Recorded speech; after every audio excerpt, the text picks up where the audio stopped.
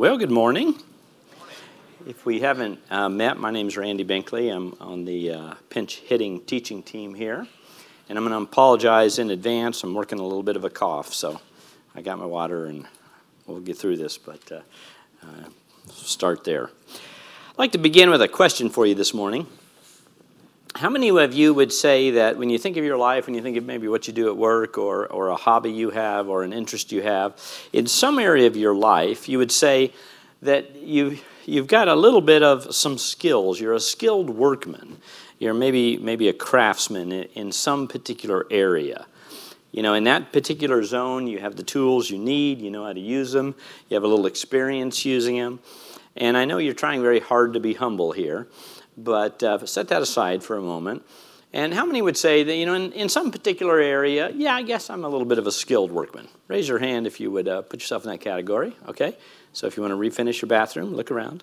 This is the people you need to talk to. This morning, I want to take a look at one area where the Bible says that all of us who are children of God are called to be a skilled workman. We're called to have some tools and to know how to use those tools. And it's something that all of us as children of God, God wants us to be a little bit of a craftsman in this area. Now, LCF, if you've been around here, has been blessed since I think its inception of having an awful lot of good teachers here, and that's a great thing. But every one of us as a child of God needs to learn how to be a skilled workman in this area of kind of working with the Word.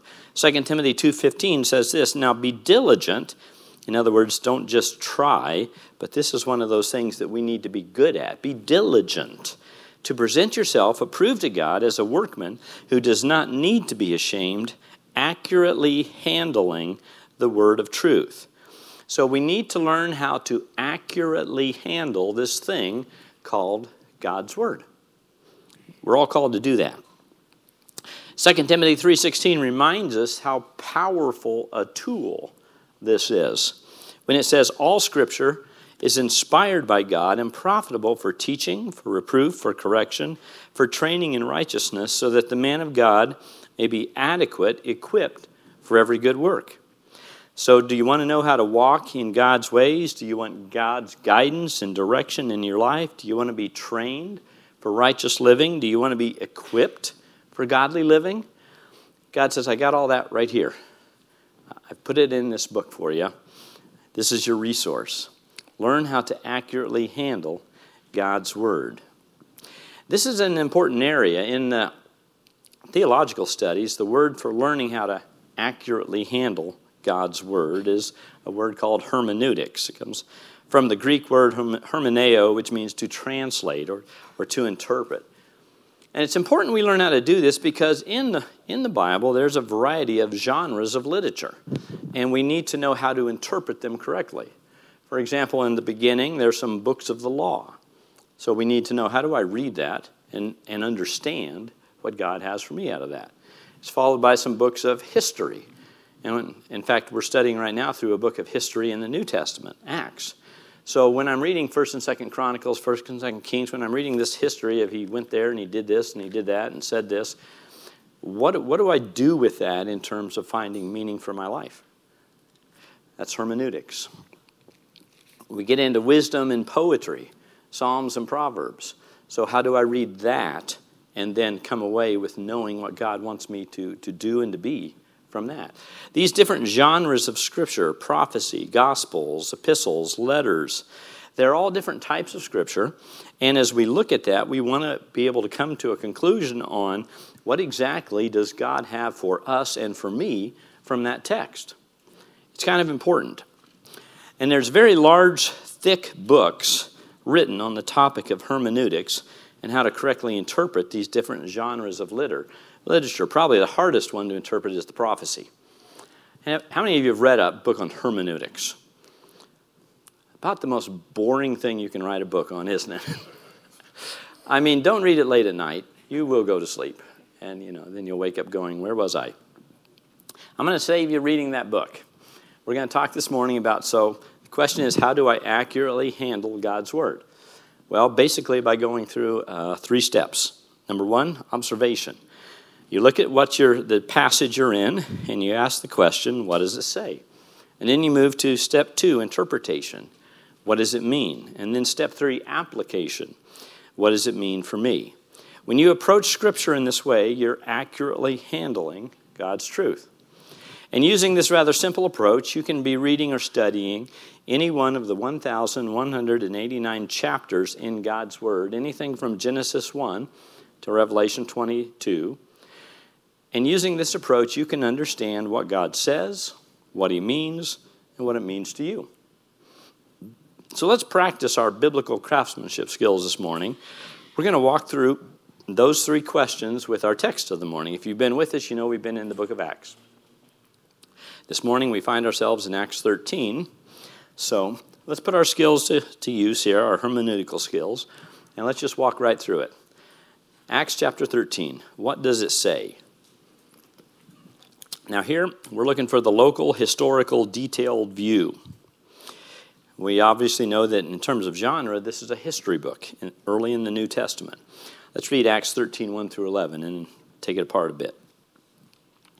Now there were at Antioch in the church that was there prophets and teachers, Barnabas, Simeon, who's also called Niger, and Lucius of Cyrene, and Manaen, who had been brought up with Herod the Tetrarch, and Saul. And while they were ministering to the Lord and fasting, the Holy Spirit said, "Set apart for me Barnabas and Saul for the work which I have called them."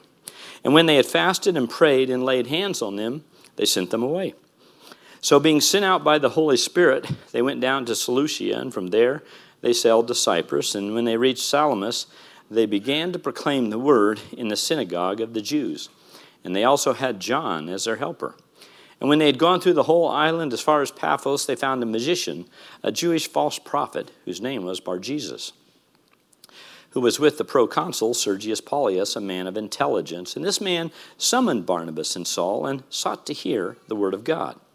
But Elymas the magician, for so his name is translated, was opposing them, seeking to turn the proconsul away from the faith. But Saul, who is also known as Paul, filled with the Holy Spirit, fixed his gaze on him and said, "You who are full of all deceit and fraud, you son of the devil, you enemy of all righteousness, will you not cease to make crooked the straight ways of the Lord? Now behold, the hand of the Lord is upon you, and you will be blind and not see the sun for a time."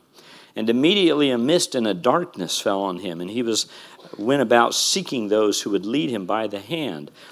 Then the proconsul believed when he saw what had happened, being amazed at the teaching of the Lord. We'll stop there. So what do we see here? Well, something's happening at the church in Antioch. You remember from chapter 11, most of the believers at that time were in Jerusalem, but there was a persecution in Jerusalem. So because of that persecution, the believers scattered. And some of those folks went to Antioch.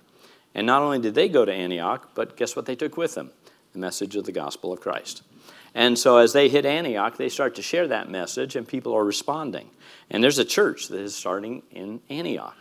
And Barnabas comes to help with them, and he provides a little leadership for the church, but soon it's growing, and God's doing things. And so then he goes and he finds Saul. He says, "Saul, come on over here. We need some more teachers over here." And so they're there, and they're working, and they're just building the church at Antioch. That's what they were doing. We see that from the church at Antioch, God lays on their hearts, "Set apart for me Paul and Barnabas for this work I have called them." And so they send them off.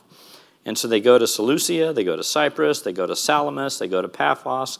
They share the gospel, and some folks respond to Christ and become members of the family of God. Some oppose their message. They get run out of town on more than one occasion on these trips.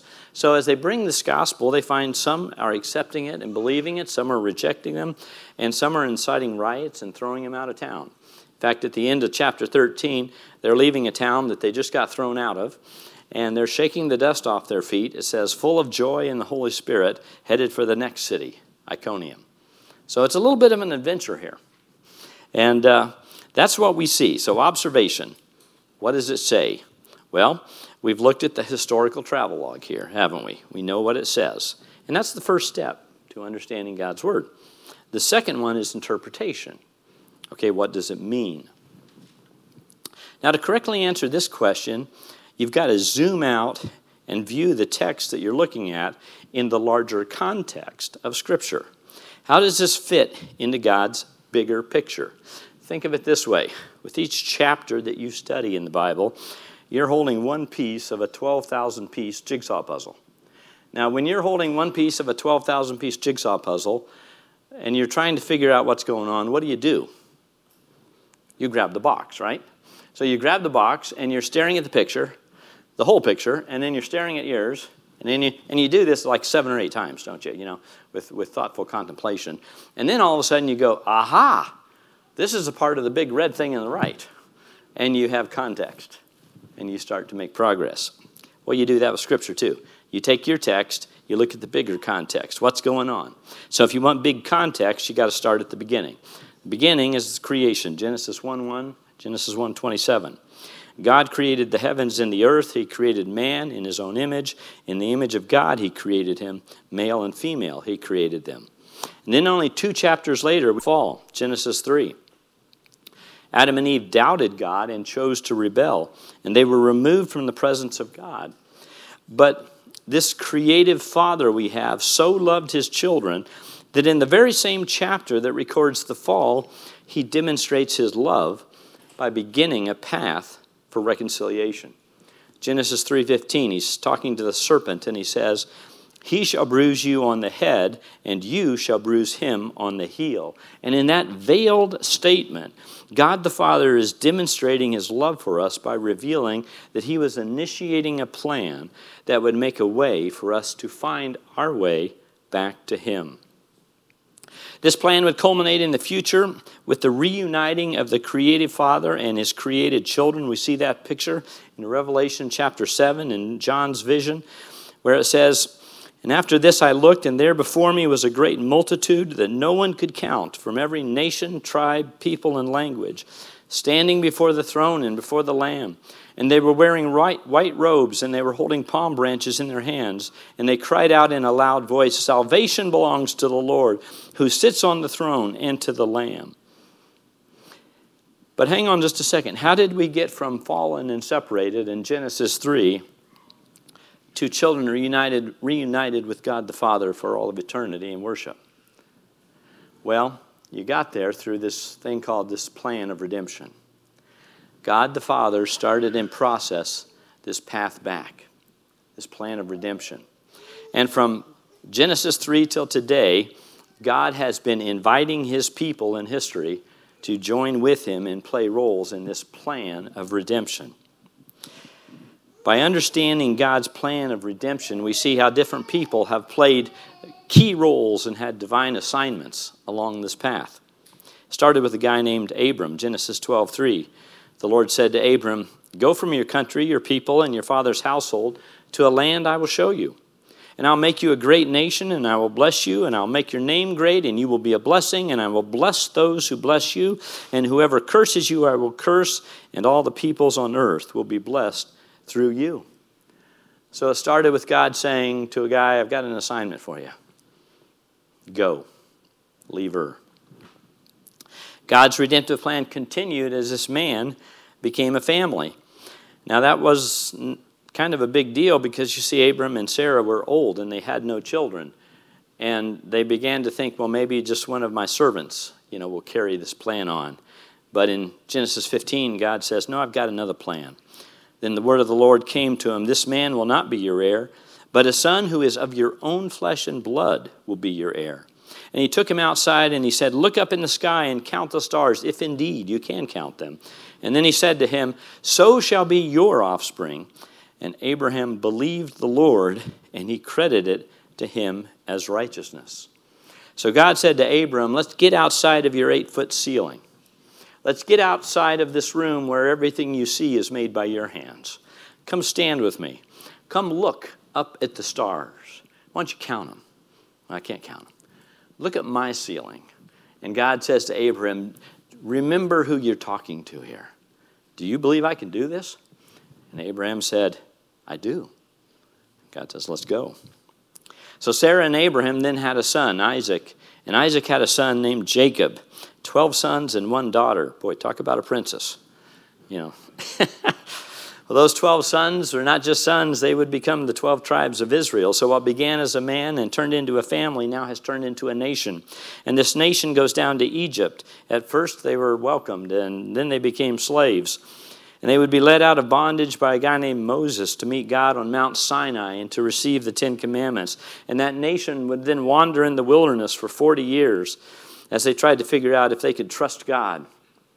They would eventually be led into the promised land with Joshua and Caleb, and they would take the land, and then they would struggle to learn to live under God's leadership in the period of the judges, and they didn't do too well. And so then they decided they wanted to be like everyone else, and they cried out for a king, and God says, that's not a good idea. But I'm going to give you one, but it's not a good idea. And so they had some kings, and probably the best-known king was King David. And the thing that made King David probably the best, even though he was a fallen man with many flaws, the best king of those kings is that David seemed to be the one king that understood that he was a king, but he was not the king. The king was talked about in the prophets. The king was this coming king, not just a king, but a king of kings, this coming Messiah.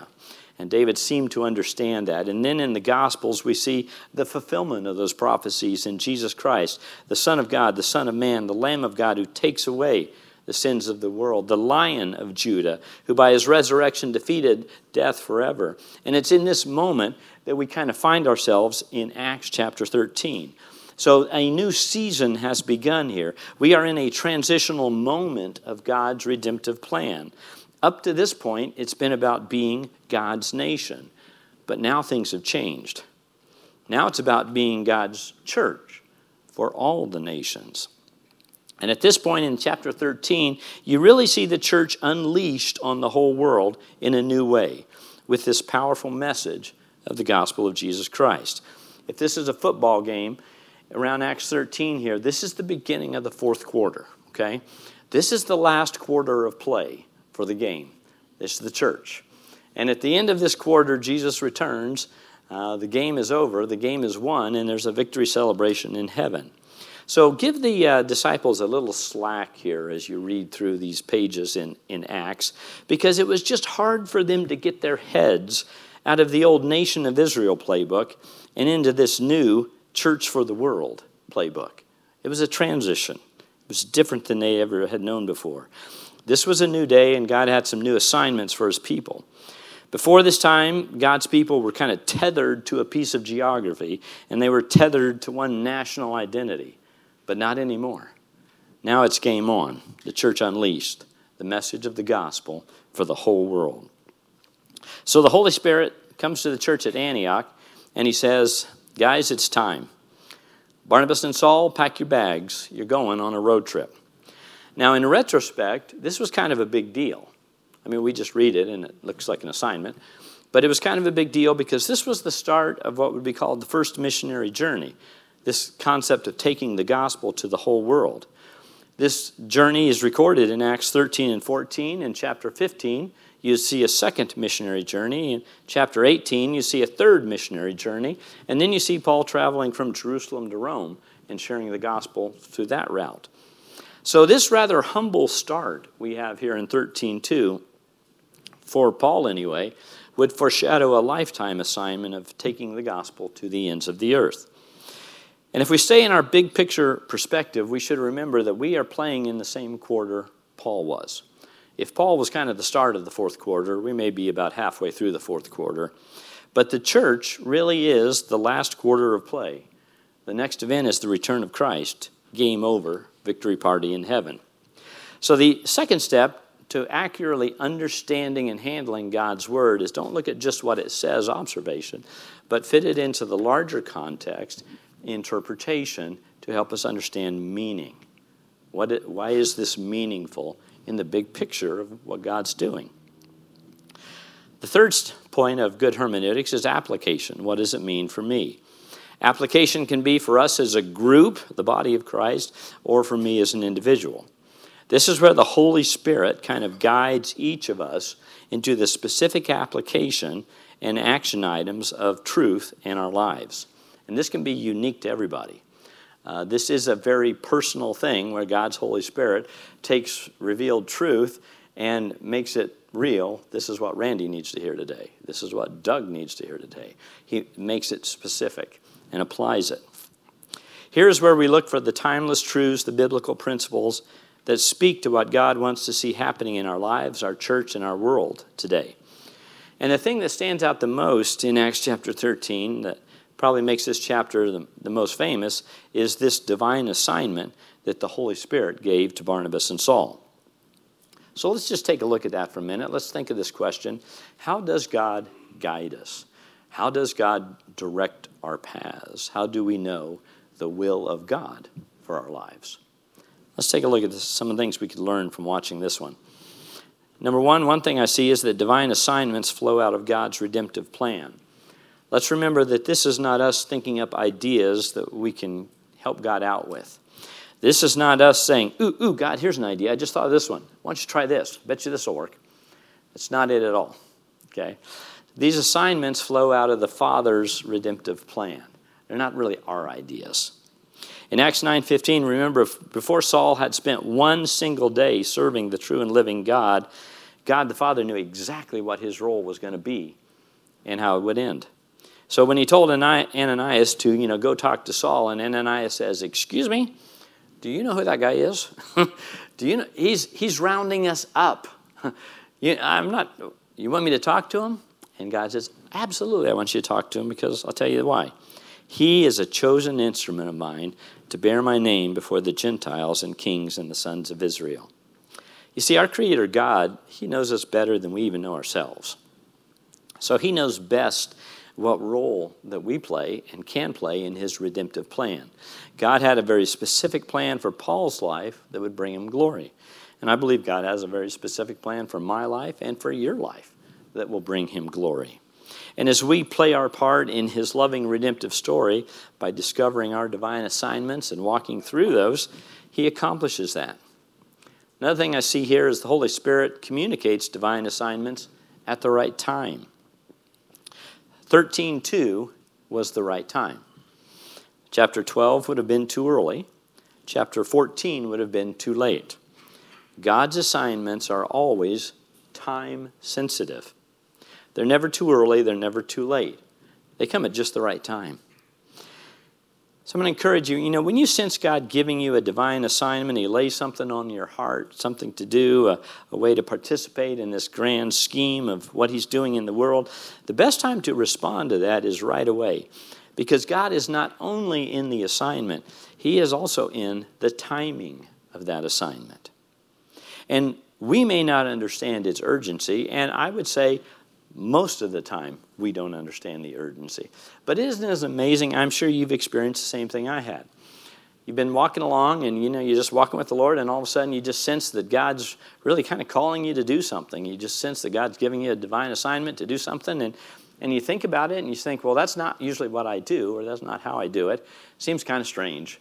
But you got this prompting that God wants you to do it, so you do it. And then after you do it, there's a person somehow involved on the other end, and then they look at you, and their eyes get really big and wide-eyed, as in, how did you know? And, of course, you didn't know. We didn't know.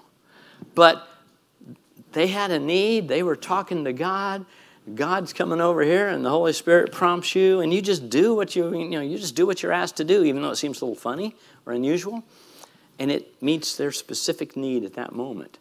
We don't know the timing, but God knows the timing. And so promptings are time sensitive.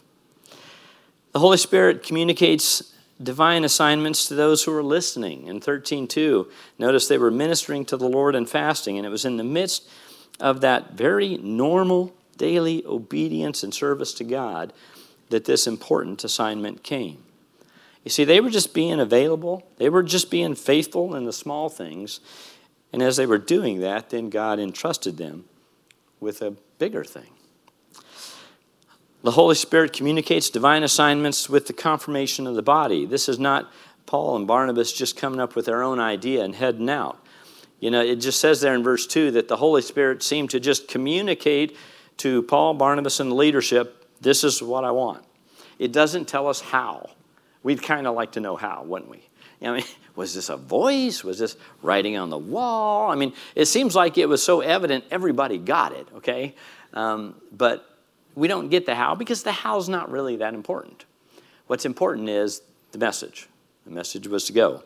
And I think when we have divine assignments, I would just say you don't poll to find God's will for your life. In other words, you don't go around to everybody you know trying to figure out what God's will for my life is. Everybody gets a vote, and we're going to go with the majority vote. That's not it at all. But I am saying, though, that there should be an affirming and confirming response of those who know God well and know you well as you proceed down divine assignments. In other words, the people around you that walk with God and know you, when you kind of share your leading, your guidance, whatever, you probably ought to see their head kind of bobbing up and down. You probably ought to see them kind of saying, I see that. I think God might be in that for you. There was a confirming role of those who were not going on this trip, those who stayed in Antioch and fasted, prayed, and laid hands and released. They said, yeah, God's in that. The Holy Spirit communicates divine assignments with enough information to get started, verse 3. If you were to have stopped Paul and Barnabas before they headed out and peppered them with questions, where are you going, how are you going to support yourself, how long are you going to be gone, how do you think this is going to be received, this is kind of a new thing, us going to them, do you think this is going to amount to anything, isn't there some danger here? You could have asked 100 questions. Their responses would have all been the same. we don't have any idea. I don't know what to tell you. I don't know any of that. All I know is God said, go. And so the God who said go will be the God who will be with us every day that we are going. And in those days, will provide for our needs. He'll provide guidance. He'll provide direction. He'll provide protection. He'll provide the words to say. We don't know what we're getting into. Divine assignments start with enough information to get started. But it's assumed this will be a walk of faith, and that the same God who started you will be the same God who walks you through every day. Divine assignments are communicated, the Holy Spirit communicates divine assignments with the expectation of action. Verse 2, go. Verse 3, they're gone. That's pretty good. That's pretty good. We might put about 15 verses in there. Well, I'm going to think about it, and I'll pray about it, and I got plans to make, and, we were going to go on vacation next February. Could we? We would do all that. No. Go, gone. One of the guys in that group, that was praying about this, who was not going, who was going to stay in Antioch, was the brother of Jesus, James. And, he would write later in James 1:22, hey, prove yourselves to be doers of the word, not merely hearers who delude themselves. So he would kind of say, when God lays a divine assignment on your heart, just do a Nike. Just do it. Just go. 3, divine assignments allow us to see firsthand the power of the gospel engaging and overcoming the opposition of the world. So at this point, you're just not reading in the Bible about the power of God at work in other people's lives. You're seeing it firsthand. You're seeing the power of God working in and through you as you receive and run with the assignments that God brings your way. So we find application in this historical book in the timeless truth that just as the Holy Spirit gave Barnabas and Saul a divine assignment in Acts 13, the Holy Spirit today is still giving divine assignments to his children today. Some of these assignments might be super brief. It might be a 10 to 15 minute passing intersection with somebody's life, then you'll never see them again. Some of these assignments you might have your whole life once you get it, until you die. I'll get some this week, you'll get some this week. But remember, we talked about when we're interpreting the word correctly, we always take our passage, our text, and we fit it into the larger context. Remember? So let's pause for a moment and think about that for just a second.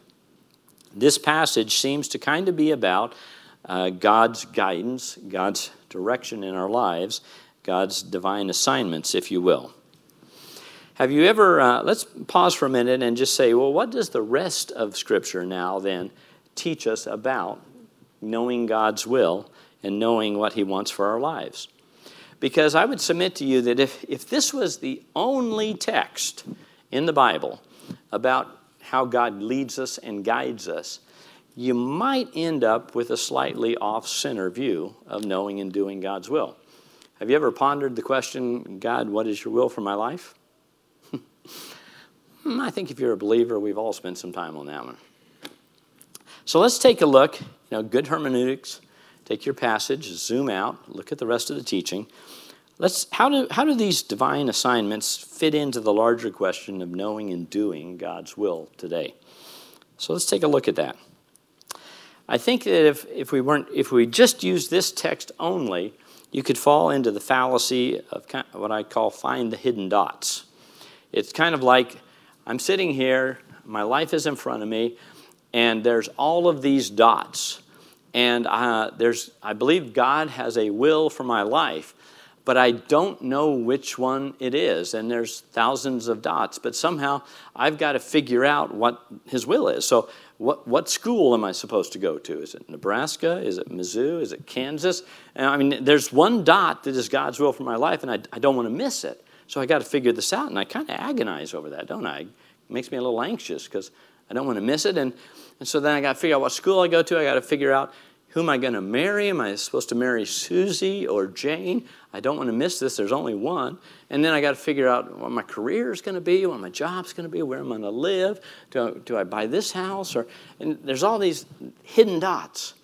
And this can be one view of how people see the will of God in their life, that they've got to somehow navigate this course of hidden dots. And there's a fear, isn't there, that if somehow you were supposed to marry Susie and you married Jane, your life has gone off trajectory of God's will and you'll never get it back. Well, that's kind of scary. But if we look at the bigger picture of what does the Bible really teach about knowing and doing God's will, we see there's a better way to understand it than that. There's a better approach. If you think of God's will, sometimes it's not a bad idea to take a look at how David prayed about it. In Psalm 143, verse 10, David prayed, Lord, teach me to do your will.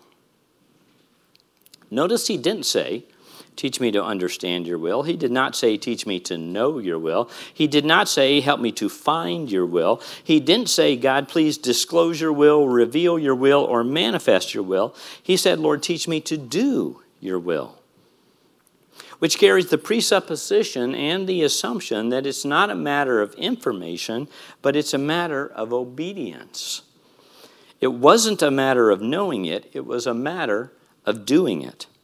He doesn't ask God to reveal his will. He simply says, I'm asking you, but empower me to do it, which assumes that he knew what it was. If God has a will, and he does, and if he wants you to know it, and he does, and if he holds you responsible for it, and he does, then you can make sure he's not going to hide it from you. In fact, he would probably place it in a very obvious place. And the most obvious place he could put it is in his word, so we could read it every day. You can know the will of God for your life from Scripture with absolute certainty. Let's talk about that for a minute. This is getting the bigger picture. It's God's will that you be saved. God's will starts with you being saved, which means committing your life in repentant faith to Jesus Christ as your Lord and Savior. 1 Timothy 2:3, for this is good and acceptable in the sight of God our Savior, who desires all men to be saved and to come to the knowledge of the truth. You can know with absolute certainty it's God's will that you make that choice to invite Christ into your life as your Savior. You can know with absolute certainty that it's God's will for you to be Spirit-filled. Ephesians 5:17 and 18 says, so then don't be foolish, but understand what the will of the Lord is. And do not get drunk with wine, for that's a dissipation, but be filled with the Spirit. The word there, filled, is the Greek word plereo, which has this concept of a filling in a controlling sense, not a static sense. Think of it this way. Think of a sailboat out on a lake, and it's got a good wind, and it's under full sail. That wind is controlling both the direction and empowering the movement of that boat, isn't it? He says, let that be how your life is, that the Holy Spirit is empowering the direction and the movement of your life. Be controlled. Be Spirit-filled. It's God's will that we're sanctified. 1 Thessalonians 4, 3 and 4. And he starts off very simply. For this is the will of God. You remember, he almost can't make it any more straightforward for us, can he? For this is the will of God, your sanctification. That is that you abstain from sexual immorality, that each of you know how to possess his own vessel in sanctification and honor. Now, what does this mean? Well, it gets real practical. It says, stay away from all sexual sins. Somebody might say, well, how far away? Well, far enough away that you are separated from sexual sin. This is very practical stuff. Why? Because that's God's will for your life. It's God's will that we are submitted. In James 4:7, it says, submit, therefore, to God. This is where we figure out that there is a God, and it's not you. That there is a God, and it's not me. Have you figured that one out yet? And when we figure that out, we change course, don't we? We change from a life that has been lived for no other reason than serving myself to a life that is now lived to serving God. Because I've figured out there is a God, and it's not me. This is where we come to that point in life we're submitted to the King of Kings. And we've realized a very important truth about life, which is it's not about me. It's about Christ, because I'm submitted to the King of Kings. And not only do I submit to the King of Kings, God says it's my will that you would also submit to one another. Ephesians 5:21. It's talking about submit to one another. That means have meaningful relationships with one another where you look out for each other's needs, not just your own. That's submitting to one another. And he also says even submit to governing authorities, which we find a little hard to buy sometimes, but hey, that's in the Bible too. 1 Peter 2:13. So this life of submission where I realize I'm not the king, but there is a king, and I'm serving him. It's God's will that we are sharing in the sufferings of Christ. 1 Peter 4:13 says, but to the degree that you share in the sufferings of Christ, keep on rejoicing, so that at the revelation of his glory you may also rejoice and be overjoyed. 1 Peter 4:19 says, therefore, those who suffer according to the will of God, shall entrust their souls to a faithful Creator in doing what is right. So the picture here is you're doing what is right, and you keep doing what is right, and then you start to suffer for doing what is right. That there's a cost that's now involved.